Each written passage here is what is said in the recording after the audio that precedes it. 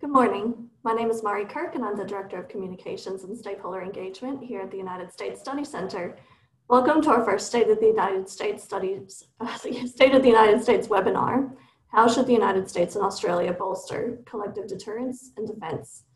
Before we begin, I'd like to acknowledge the traditional owners of Australia. The University of Sydney stands on the land of the Gadigal people of the Eora Nation, and I pay my respect to elders past, present, and emerging. I further acknowledge the traditional owners of your country and pay respects to elders past, present, and future.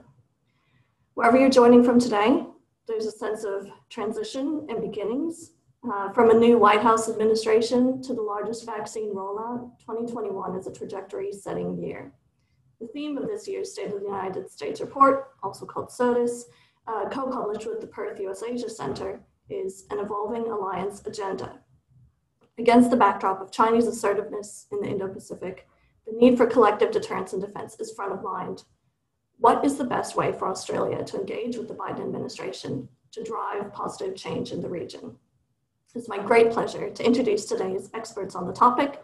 Ashley Townsend, Director of the Center's Foreign Policy and Defense Program, Dr. Huang Letu, Senior Analyst in the Defense and Strategy Program at the Australian Strategic Policy Institute, and Brendan Thomas-Noon, and a Foreign Policy and Defense Senior Fellow at the Center and author of the Force Posture and Defense Industrial Base Integration chapters in the report. We'll hear opening comments from each of them before moving to a moderated discussion and getting to audience questions at the end. If you have a question, please share it in the Q&A window at any time. While we won't be able to address them all, I'll do my best to get to as many as possible. So Ash, I'll turn to you first. Could you please give us an overview of the state of play in the Indo-Pacific, the logic of collective defense, particularly in light of the Defense Strategic Update?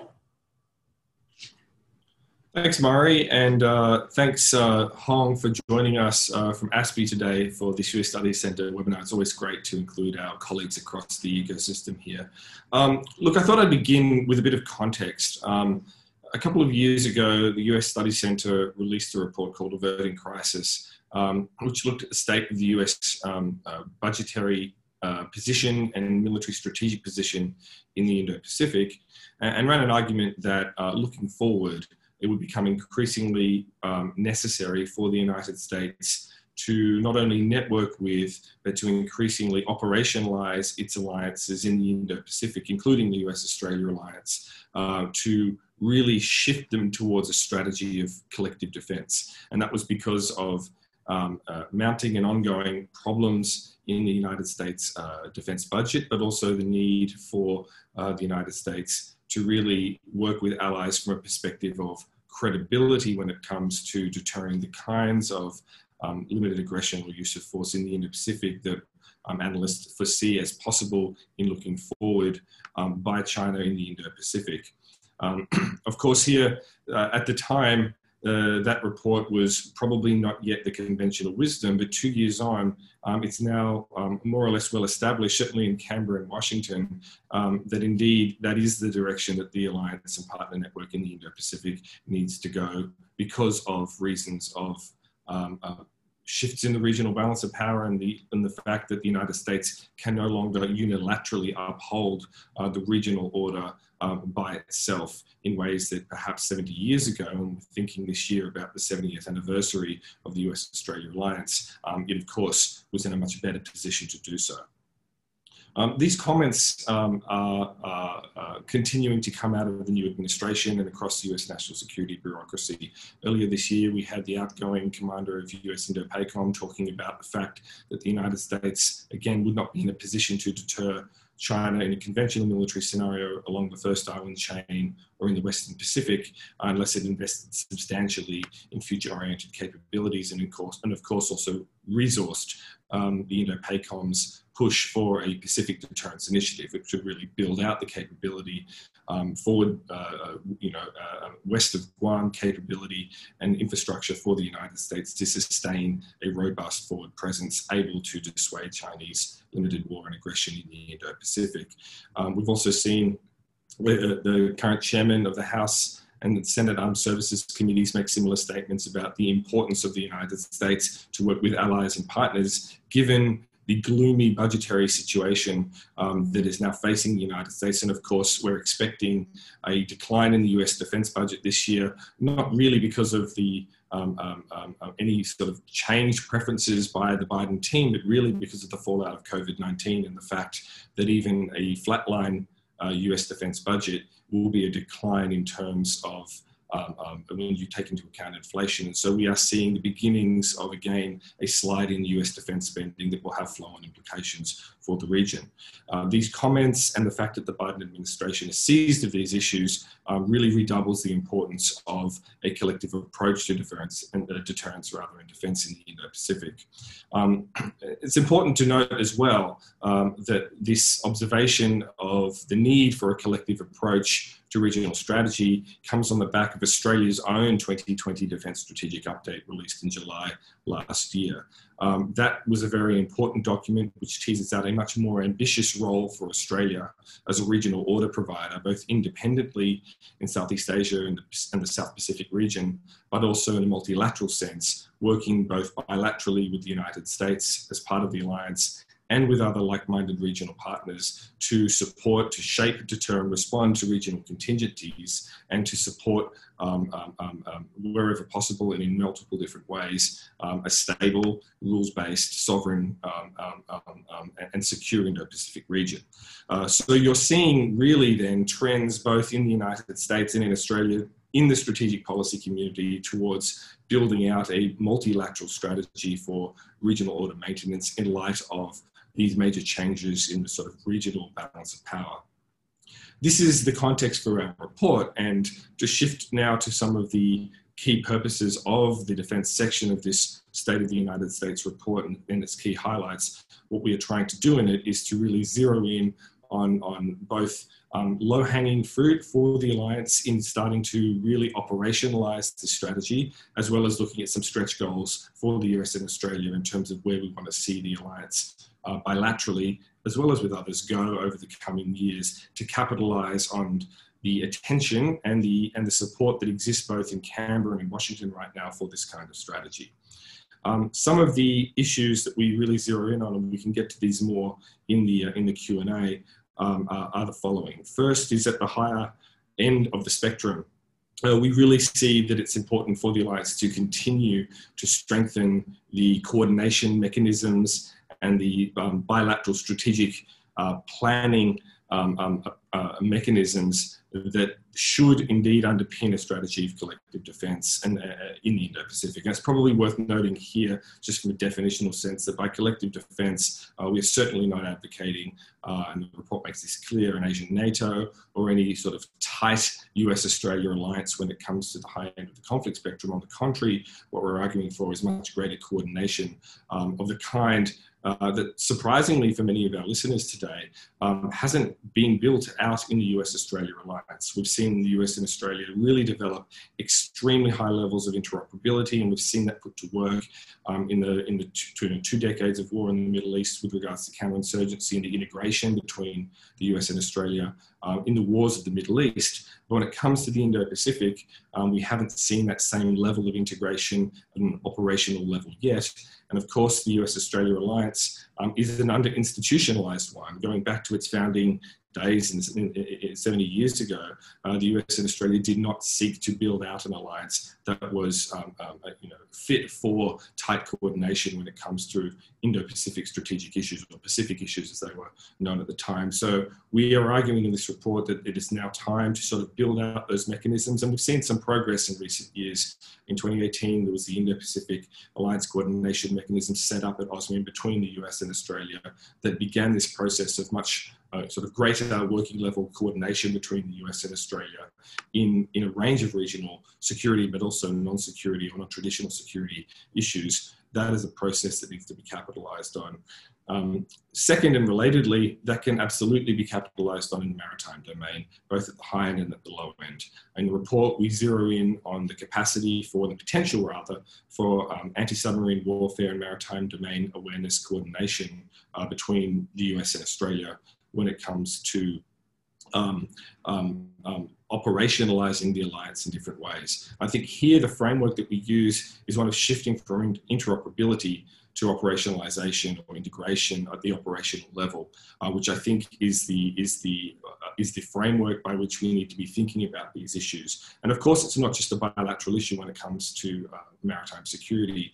The capacity for Australia and the US to also and simultaneously build out those sorts of federated maritime security initiatives with Japan and India, as we've seen in recent years, the political interest in those countries increasing when it comes to these arenas is there. And of course, that would be a powerful way to really build out the military defense coordination that could, but doesn't yet underpin the Quad.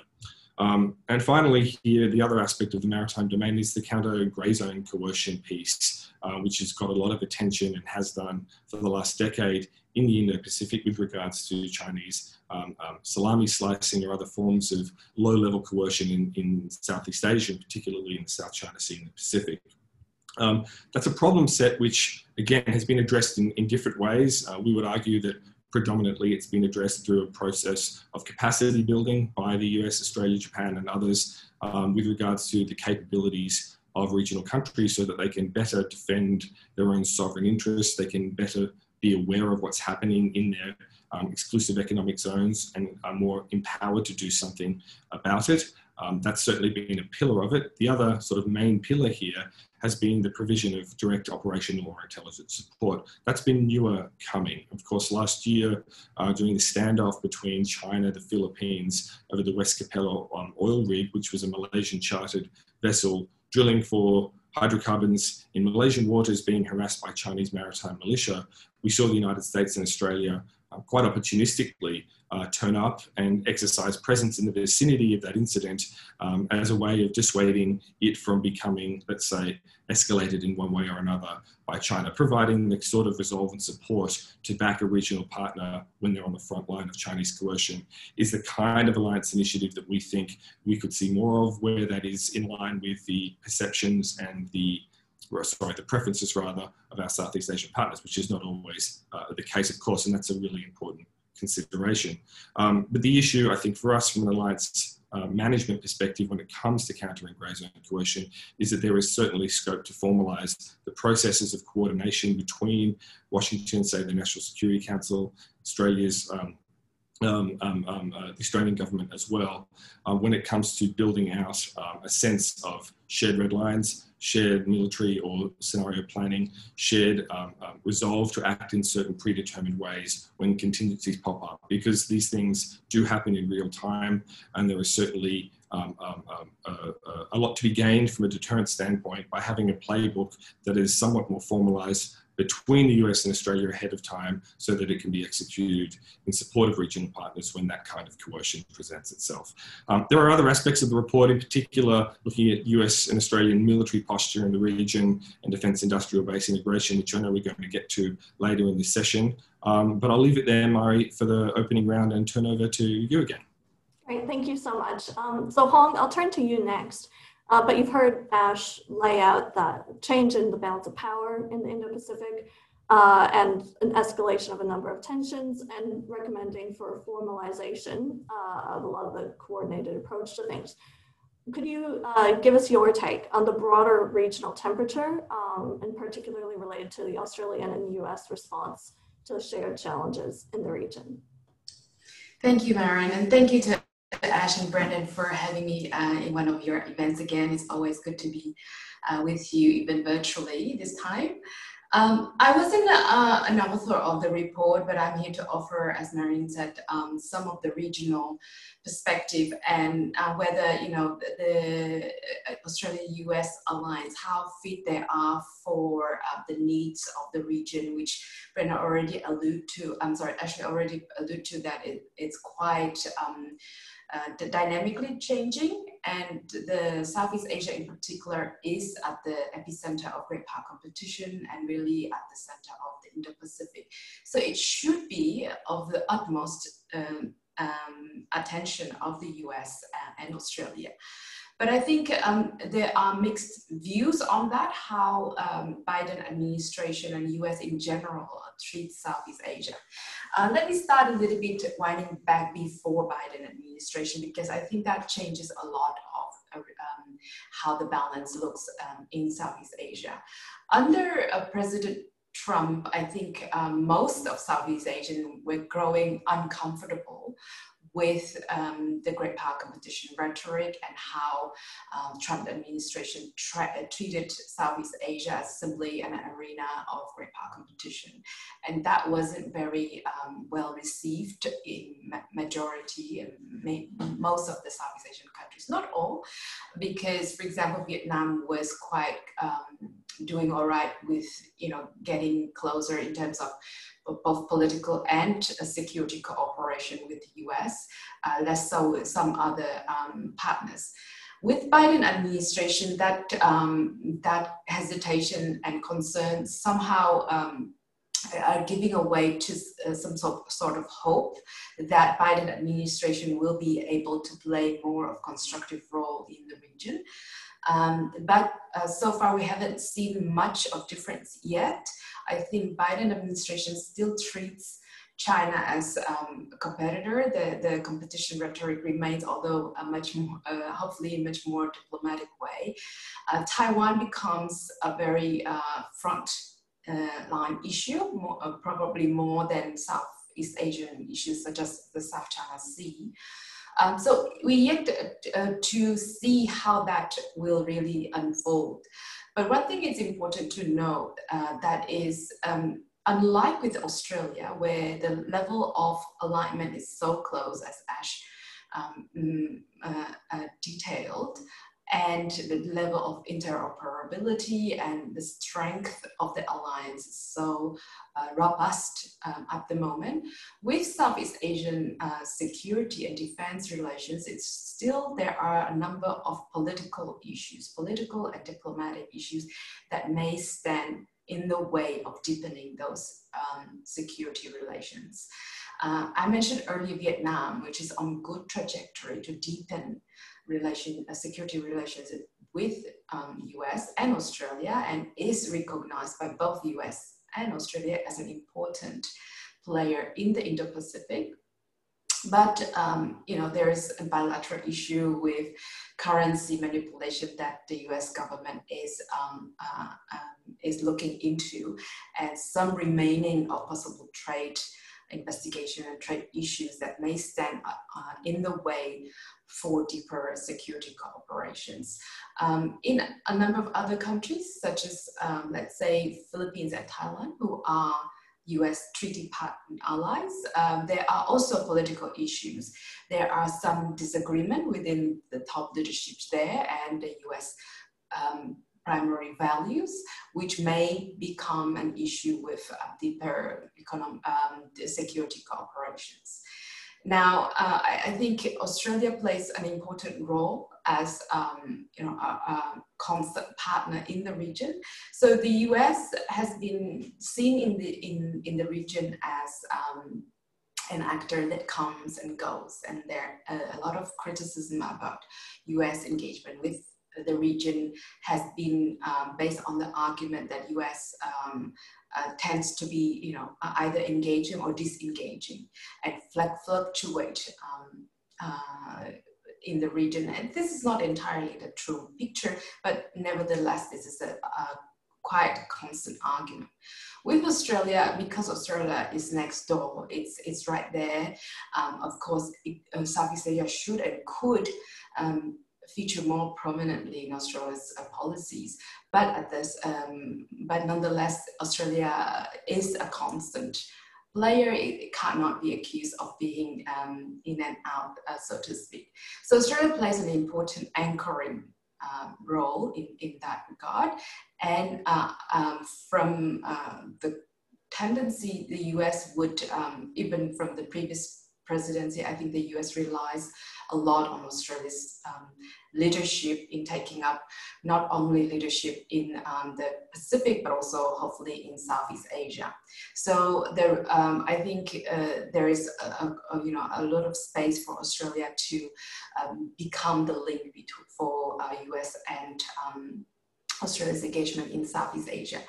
Now, I think the views of the region is that the US and Australia are very much aligned, and I think the recent development of the Quad, the Quadrilateral Security Dialogue, where US, Australia, Japan, and India are the members, confirms the Southeast Asian view that US and Australia are very much aligned, and there is not much of daylight between their views on the key issues, including China or a number of security agenda. I think at the moment, Southeast Asia has a lot on its plate to be really spending that much time on thinking about external security partnership. At least that's the case in many countries, including Myanmar at the moment, but also Thailand. Countries like Indonesia and Philippines are still struggling with containing the outbreak of COVID-19 pandemic. So there is a limited bandwidth to think about broader strategic issues. But in the meantime, the concerns about development in South China Sea continue. So countries such as Vietnam or even Singapore, who doesn't have direct claims but have vital interest in it, are much more tune in and alert to those issues. So there's a wide variety of issues that concern Southeast Asian actors, but also there's a wide variety of factors that may take away attention or be some sort of disruption in their strategic thinking. I think in general, within this very new Biden administration, there's a lot of hope on the more constructive role of the US, and whether it's in partnership with Australia or Japan or other actors. I think in general the Southeast Asian would be receptive, but at the same time I think they're quite realistic as well on how prominent China features in the current thinking, and issues related to China, including Taiwan or Hong Kong, and Xinjiang and Uyghur issues. But Southeast Asia, I think, is less prominent at least in the recent months. So to wrap up, I think the region is receptive and is waiting for new gestures from the Biden administration, including appointment of ambassadorial roles in Southeast Asia, attendance to the later summits if when they go ahead. So a lot of diplomatic and political gestures are being expected from the Biden administration, so we can see where the security development can proceed from here. I might stop here and let Brendan go ahead with his presentation, and happy to answer any questions later on. Thank you. Great, thanks. Yeah, I think I asked about the regional perspective. It sounds very much like at the moment it's complicated is where it sits, but there's hope and there's opportunities, especially with the Biden administration. And you specifically mentioned Taiwan, which we will pick back up on that in the audience Q&A at the end. But over to you, Brendan. Can you outline how a defense industrial base integration, technology-based integration, and joint projects like Sci-Fire come into play? Great, thanks, Mari, and glad to be sharing the stage with Ash and Hong this morning discussing these issues. So yeah, as you said, Mari, I'll be focusing my brief remarks this morning on Australia-US defense cooperation and integration, something I've been working on for several years here at the center.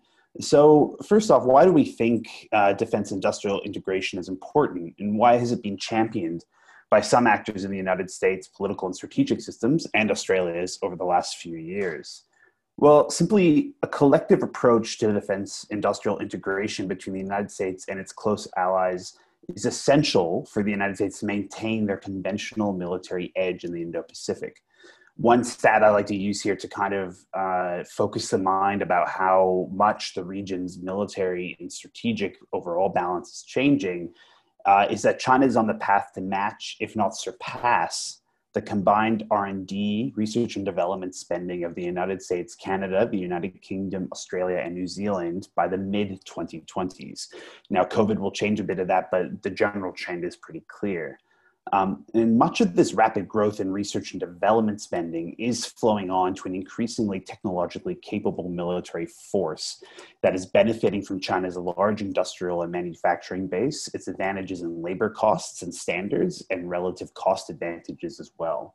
So for Australia and the United States and their partners and allies, harnessing new technologies, integrating them into their defense forces, and really importantly, ensuring they are affordable for middle powers like Australia are crucial steps to maintaining a favorable balance of power in the region. So just to sum up, essentially for the United States and its allies to maintain their military technological edge, Washington must aggregate the research and development and industrial bases of its allies and incentivize the co-development of new capabilities over the medium term. Actors in Congress, in the US Congress, primarily the former Senator John McCain, recognized this challenge in around 2016, 2017, and thought of a new let me rephrase that, turned to an old legislative tool called the National Technology and Industrial Base as a way to address it. A few things to note here quickly what the NTIB is and isn't. It's a legislative framework that was expanded to include Australia and the UK on top of Canada, which had been a part of it for many decades previously in 2017. So John McCain at the time saw it as a vehicle, or really sometimes I describe it as a legislative vessel to be expanded once Australia and the United Kingdom were included. Importantly, when we were included in 2017, it did not really make any material day-to-day change much at all in terms of our defense industrial relationship and trade with the United States. The hope at the time was that the NTIB would provide cover and political space for further reforms to export control issues in the US, including a relative defense-free trade zone was the hope between the United States, Canada, the UK, and Australia. So that's kind of the space we're in now. We were included in 2017, but we are now in a space where they're trying to figure out how to actually operationalize it. However, this leads us to what the current barriers are. Even though we've established a legislative framework, there's still all the previous barriers are still in place. Things like ITAR controls, which seek to control the intellectual property and critical technology that the United States sees as important to its own national security, which are extraterritorial in nature, hence they extend beyond the US borders, are still in place. And that's largely a Cold War tool that still remains and hasn't really been reformed to date. This really remains a massive burden in the day-to-day functioning of the defense industrial relationship. And importantly, it remains a burden for both small and medium enterprises, as well as the larger defense primes themselves, who have a lot of trouble transferring workforce between, let's say, the United States and Australia and intellectual property. It all is sort of very segregated. And importantly, these ITAR controls are beginning to increasingly disincentivize small, innovative defense companies from attempting to enter the US market from Australia, and sometimes vice versa. We're also seeing the growth of Buy American forces in the United States. The Biden administration has made revitalizing the middle class a centerpiece of its domestic and foreign policies. This includes Congress is now considering legislation that may increase the rules and provisions governing the percentage of American-made content in its defense equipment. So this has traditionally been sometimes around 50% or 35% that has to be made in America. There are now legislation and forces in Congress pushing that it will eventually phase in 100% of US purchased defense equipment would have to be made in the United States. While there has been some exemptions for allies in the past and in the current legislation, it's still really not clear the full extent of the changes this legislation, and importantly, it's not passed yet, but if it does get passed, what the full extent of changes it may introduce in terms of the barriers it may impose on allies being participants in US defense supply chains. But I'll start to conclude here, but I don't really want to leave you with all negative points, because I would argue there are some real positive developments in this space as well, a bit in kind of narrow ways, rather than what the NTIB was envisioned to be changing the day-to-day relationship. There's still a lot of work going on in very specialized projects that are attempting to demonstrate the importance of this kind of further defense industrial integration. This is also one of the ways doing these pilot projects that I think officials on either side of the United States and Australia, and as well as the UK and Canada, are trying to show the benefits of the NTIB. I would say the first major success story was the funding of a rare earths facility last year in Australia through the US National Defense Authorization Act. This was technically done under the auspices of the NTIB, or at least the NTIB, I think was, and this is an important point, was used as a selling point for senators who were skeptical of such a critical project and the potential loss of US jobs taking place outside the United States. So if you look at the Dear member letters and the lobbying that was going on around this, it was often cited as Australia was a member of the NTIB, hence they're trusted, they're part of the United States Defense Industrial Base, and hence we need to be moving forward with this critical project. So it wasn't necessarily that the NTIB made any legislative changes, it was more just used as a trust vehicle, if that makes sense. Another significant development was the recent transition, and as Mari alluded to in her introduction for this presentation, of a joint Australia-US hypersonics research program at the University of Queensland from an R&D venture to a testing and development partnership. So this was originally called the HiFire program, and it involved the Australian government, industry, and primarily the US Air Force, which has been taking place over the last 15 years. We hear a lot about hypersonics now, but it's interesting. It's not necessarily a brand new technology. A lot of the basic research has been going on for quite some time, but we are seeing the transition now to working prototypes. So the government did announce last year that they were transitioning the HiFire program to the SciFire program. The names don't matter too much. There's lots of acronyms. But the big part is that it was doing basic R&D, and now we're looking at doing building prototypes and demonstrating the utility of the technology that has been developed into a program of record and manufacturing that as part of the NTIB would benefit from. The key part here too is trying to figure out how these prototypes can then be manufactured in places like Australia and the United States without things like ITAR impacting it. The one thing to say just briefly on this is that while the NTIB played a role, it was really, this program was done through a specialized Pentagon program that looks at key technologies being developed in allies that kind of bypasses a lot of the barriers. So while it's a positive development and it was touted as further defense industrial integration, it was done through kind of a specialized mechanism. And then finally, I think I'll talk briefly here, but there was lots of news about this last week, which was that there was a recent announcement from the government following the release of the DSU that it intends to invest up to $1 billion to build the capacity to manufacture guided munitions in Australia. I think this is a really great opportunity to demonstrate what the NTIB might be able to do. Because while the final contractor and partner is yet to be announced, the NTIB could be useful here in facilitating any IP and knowledge transfer if it is a US-based enterprise that eventually gets that contract. But that's the sort of thing that the NTIB years ago was always, thought to champion. And if we are to be able to afford to continue the kind of high-tech military that we are building in Australia, not only building a sovereign defense enterprise in Australia, but also trying to make the entire defense enterprise that you were usually integrated with our allies affordable is really important. So Mari, I'll stop there and happy to take any questions.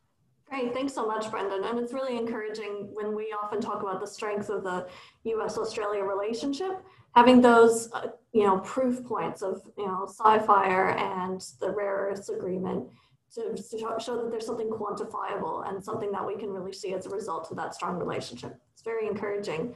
Ash, I'm going to turn to you first for these questions, but in your chapter, the one that you and Brendan co-wrote in SOTUS, you called for a strategy of collective defense for Australia and the US to advance operational level coordination within and beyond the alliance to facilitate a collective approach to deterrence and defense in the Indo-Pacific.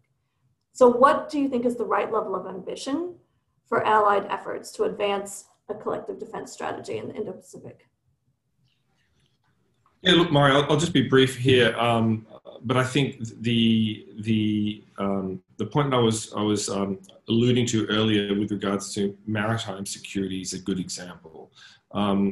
Currently, we're in a situation where the US and Australia have integrated, if you like, on the battlefield in the Middle East, and have coordinated closely in certain regional operations, notably in Mawari after in the sort of counterinsurgency operation in the Philippines in recent years, but really haven't developed the sort of close operational level coordination in terms of mechanisms or in terms of regional operations, peacetime, obviously, operations in the Indo-Pacific that have a deterrence signal attached to them that they could. And so the level of ambition for the alliance really needs to be to start bilaterally and in time multilaterally to build out what we might call peacetime deterrence operations or peacetime regional security operations in the Indo-Pacific that have a tangible impact on the provision of security goods to the region. Now, of course, we do this independently already. Both Australia, the United States, Japan, other, let's call them capable security providers in the region.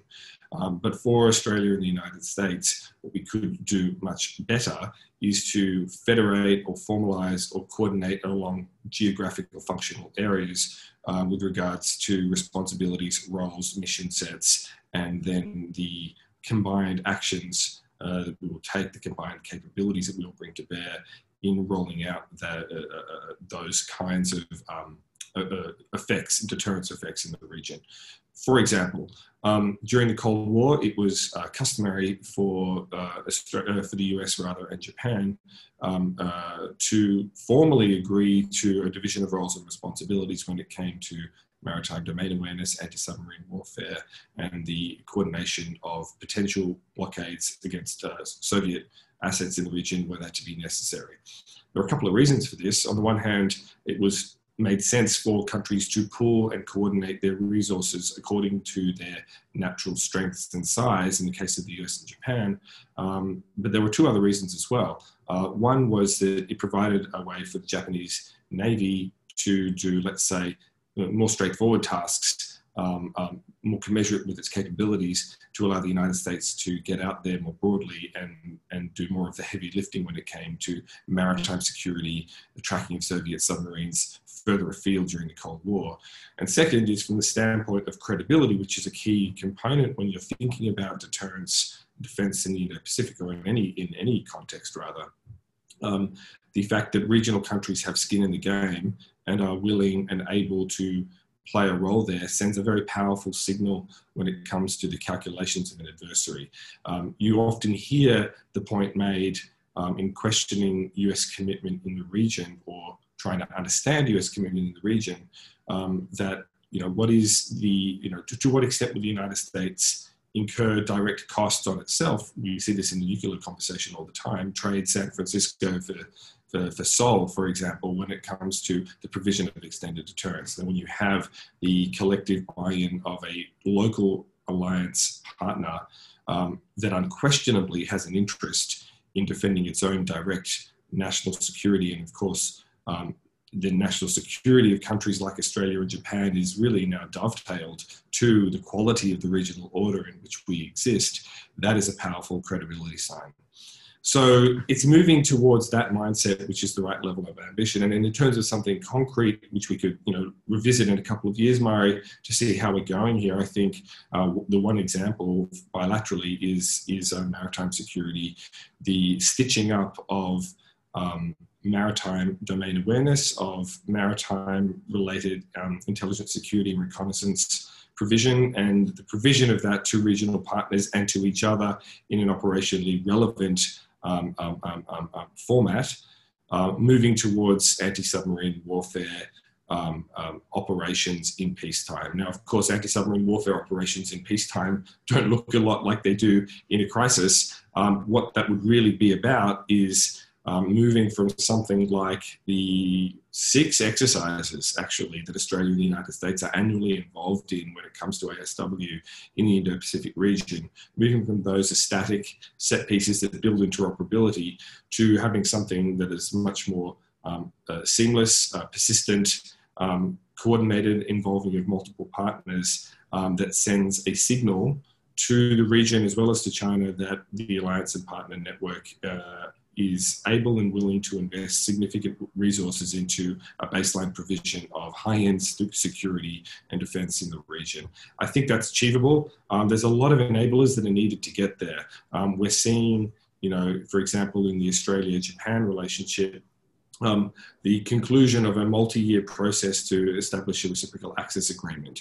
That is a core input and necessary, but by no means sufficient condition for the kind of, you know, coordinated security future that I'm teasing out here to be multilateralized to the trilateral, Australia, US, Japan trilateral. Likewise with India, we're seeing real effort to build the capacity for Australia and India to share sensitive intelligence, to communicate between militaries in operationally significant scenarios. But again, it's a long path, there's a long way to go. So before you can actually build this thing out into being multilateral in the Indo-Pacific, which is, if you like, the gold standard, the level of ambition for the alliance multilaterally, it's really important to get those enablers, that legislation, those coordination mechanisms at a bilateral and trilateral level in place. I'll leave it there. Thanks, Ash. And I'll pivot to the Quad for a minute. We've already mentioned the Quad a little bit today. But Huang, for you first, and we'll see if others have something to add. But and also in your remarks, Huang, you mentioned, you know, the fact that COVID is affecting so many other countries in the Indo-Pacific right now, and that impacts their perception of a lot of priorities and next steps. From a US, Australia, India, Japan quadrilateral perspective, are there specific goals that we should be working towards in the Australia-US alliance and or with key security partners like the Quad? And how do you think these would be received in Southeast Asia? Yes, so the Quad, you know, the Quad has had a hard time picking up from the first time because the security interests of the four members are so diverse. And in the first Quad 1.0, so to speak, when the four countries came together really first time to assist in Indian Ocean tsunami, that was really an exercise of what we call minilateralism. It's you know, a very focused, one focus oriented. It was you know, humanitarian assistance, but then, you know, it was agile, it was like ad hoc, it wasn't institutionalized back then, but the potential of the Quad is huge. And therefore, I think that's the general discussion about Quad. It's more about what it can do as four countries together than it really has done or is going to do. Now, we have now Quad so-called 2.0. It's very different from the Quad over 10 years ago. No, sorry, 20 years ago. And now we had elevated to the ministerial level, now to the head of states level meetings. And the most recent meeting come with some offers of providing vaccines, like Quad countries providing vaccines to the broader region in the Indo-Pacific. So Quad has come all the way, or at least its discussion from you know, humanitarian assistance to a potential, you know, security framework, to an institutionalized organization, to a provider of good, be it vaccines or infrastructure. So it's anywhere very much encompassing structure. We don't really know where Quad can go and will go. We know that there is commitment from the four countries to do more, but how much they can do is still, you know, is still up in the air. I think the regional countries of Southeast Asia has had ambivalent relationship with or views of the Quad, and I did a study on the all 10 ASEAN countries' perception of the Quad a couple of years back, and I think the results of the surveys and interviews I've done are still valid. Number one is that the views of the Quad among the 10 ASEAN countries are very different. As I allude to during my opening remarks, the region is very diverse, and its individual members' national security interests would be very diverse, and their views on the you know, regional balance of power are quite different too. So the Quad is not an exception in that regard. Second of all, I think Vietnam was standing out as most supportive from the study, while some other countries were concerned that Quad will take away ASEAN centrality. I think by now that that worry has subsided a little bit, where that Quad would take away ASEAN centrality. It's not really a sound argument anymore. But I think the regional actors have learned to kind of live with Quad and accept its existence that's going to last rather than disappear as an ocean foam, as some Chinese diplomat has described it. But I think also the challenge for the Quad is over-promising, potential of over-promising and overreaching too much, too many agendas.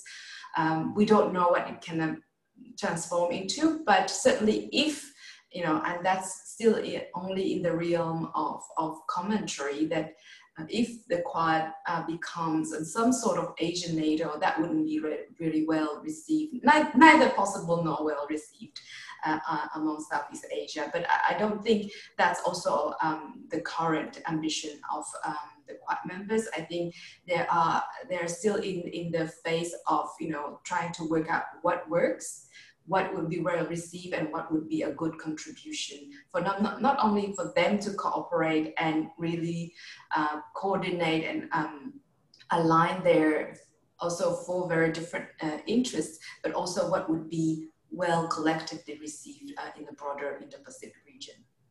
Thanks. And one quick follow-up question for Brendan, and then I'll switch over to audience questions. But when the first Quad Summit happened, there were two critical working groups that were formed out of that, the Quad Climate Working Group and the Quad Critical and Emerging Technology Working Group. So Brendan, how significant is the working group of critical technology, and what can or should come of it? Yeah, thanks, Mari. It's a great question, and it dovetails perfectly with what Wong was saying, because I was listening. I largely agree. I think that last point that Hong said about overreach, I think delves into the critical technologies working group. We're all technology and its role in society and its basis, and a lot of emerging technologies basis of technological growth, as well as how it can be harnessed for military power. We're all kind of focusing on this, and the heart really of US-China geopolitical competition is technology to a large degree. But I gave my whole presentation on how hard it is to do technological cooperation and industrial cooperation between the US and Australia, which are some of the closest treaty partner allies, in the world. But, trying to expand that then to the Quad framework, where you have two very different powers, India, Japan, that actively practice very strong and forceful industrial policies themselves. I sort of think, there are going to be limits here, and we have to be careful not to overpromise on things like that in the Quad. I think the Quad, as Hong was saying, it's a security. It was a HADR grouping that's evolved into a security architecture, and we're at the leadership stage, and some are calling for institutionalization. I think that we have to nail the things that the Quad have common interests on first, and following that, who have the capacity to actually act on that. And I think what Ash was talking about before, that there's some really key regional defense missions that the Quad can actively cooperate on, like anti-submarine warfare, like ISR, and domain awareness of what's going on in the region. Those things that all four members have an interest in and all four members have a capacity to deliver on, rather than expanding into all of a sudden the Quad's going to be doing climate change and is going to be doing R&D development. And just to bring it back, I think it'd be very, very hard, and there's a lot of barriers to doing something meaningful around technology and R&D. There's other fora and there's other venues. I think that's already taking place. Great, thanks, Brendan. So we've got 10 minutes left for audience questions. We'll try to get through as many as possible. But for those we don't get to, I'd encourage you to check out our more detailed analysis in the report itself at ussc.edu.au/SOTUS, that's SOTUS, or feel free to drop us a line at us-studies@sydney.edu. So this first question comes from Daniel Hurst. Ash, I'll go to you first, but if anyone else wants to chime in, that would be great. But the US Embassy's Charge d'Affaires, Michael Goldman, said in an ANU podcast last week that the US and Australia were discussing how they would respond to a range of military contingencies, including an outbreak of war over Taiwan. How do you envisage discussions between allies playing out on any role for Australia in such a conflict? And what room do you see in the alliance for Australia to weigh up and assert its own national interest on such military contingencies? Yeah, look, thanks, Daniel. It's a great question. And look, the first thing to note is that was an interesting data point that Mike put on the record last week, which is to say that the US and Australia are talking about scenarios that include Taiwan. One of the things that we've been advocating and recommending in recent years has been that the US and Australia talk more about focused scenarios in which both countries have overlapping but not symmetrical national interests, where it would be important to understand both the implications of a particular regional contingency for the regional order and for our own respective interests, but also where it would be important to identify both expectation gaps among each other for what would happen in a crisis ahead of time and plan accordingly for ways to close that gap so that we can provide whatever support that is in each country's respective national interest in a combined sense when it is needed. So the first thing to note is it's an extremely good sign to hear that Australia and the United States are talking in those terms about scenarios that include Taiwan. And I would wager a guess here that Taiwan is one of many scenarios and by no means, the focus of them.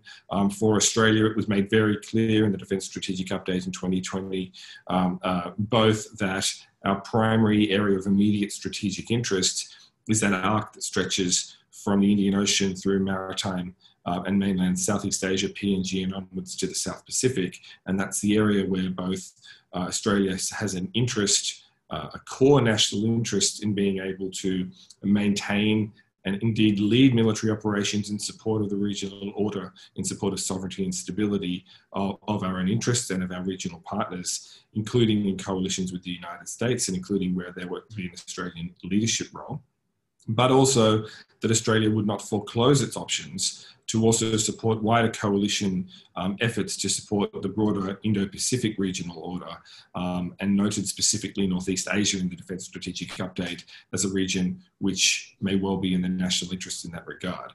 So I think that's an important piece of context here to note that, for Australia, there are contingencies or potential flashpoints both close to home and further afield that are core to the quality of the order in which we exist. And it's important for us to have a range of those scenario planning conversations with the United States. In terms of the kinds of contributions, that you might foresee with regards to a Taiwan contingency specifically, I would say that, to not dodge the question, a lot really does depend on the way in which any sort of contingency played out. But I think it's often underestimated in the sort of general public debate that the role of the role of things that are not frontline platforms is going to be very important in a cross-strait crisis. So Australia's strategic cyber capabilities, Australia's enabling intelligence and ISR assets, Australia's capacity to be involved in geographically relevant but not frontline cross-strait issues, for example, preventing or playing a role in the prevention of escalation further southwards of that crisis, if indeed it did become a major conflict. All of these things are important considerations that kind of go beyond the sort of basic question of boots on the ground. Of course, I would see a role for Australia in a Taiwan crisis, not least because of the direct national interests that Australia has in the security of the First Island chain and the flow-on implications, both for Japanese security and capacity to act southwards, both in the security of the First Island chain itself and the broader maritime peace in the Western Pacific. Those things matter to Australia. I don't think that there's been enough public analysis on what those implications would be for Australia. But again, we do need to be mindful of the sort of core focus of the ADF, of our geographic sort of focus area, and size those conversations accordingly. Great. Thanks, Ash. Brendan, here's a question that came through during the webinar today. I'll turn to you first, but if we need to focus on defense industrial cooperation with the US, does that mean that we should favor the purchase of US military equipment over that of competitors from European manufacturers? You mentioned Biden's Buy American plan, and you had a recommendation in the report itself about looking at other, diversifying some of the funding to buy these things. So I guess what's your take on, should we be prioritizing purchasing from the US? Yeah, it's a really good question. And it's tough because there's only certain equipment we can kind of have a certain capability level that we can get. And I think it's probably clear we're probably not going to be a prime customer of Russia's.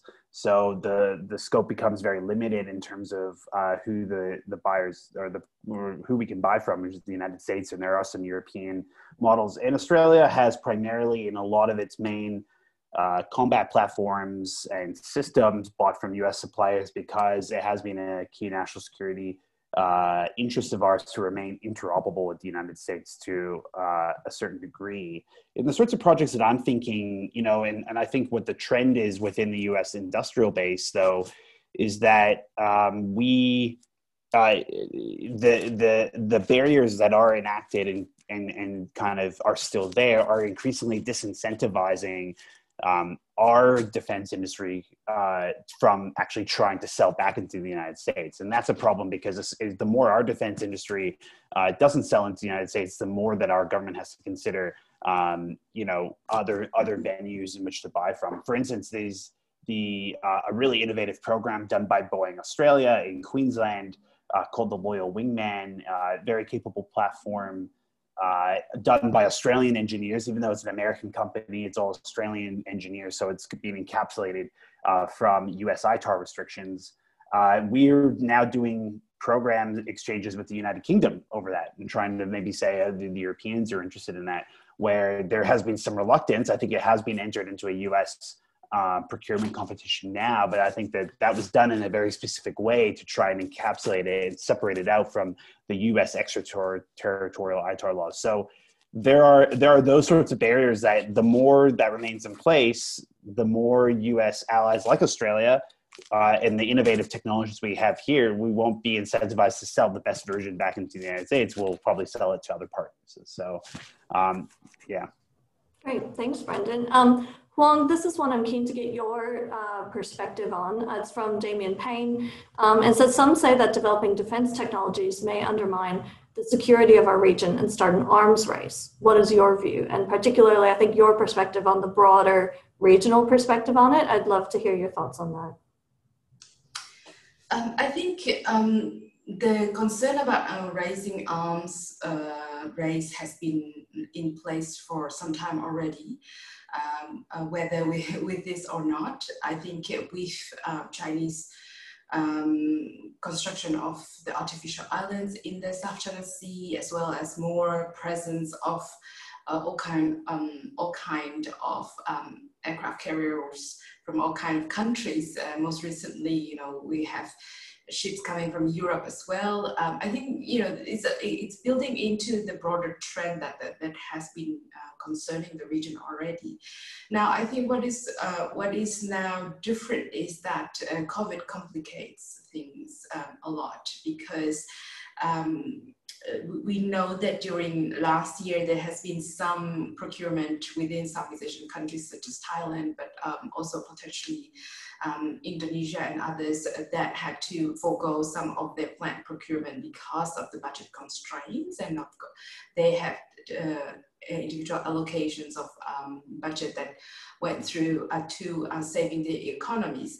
We don't know how long that trend will last, whether it's just a disruption caused by COVID and countries will come back to their original trend of defense spending, or we are facing a region where, you know, there would be more priorities post-COVID with the recovery, other economic priorities, making their decisions about defense and defense spending and upgrade more difficult.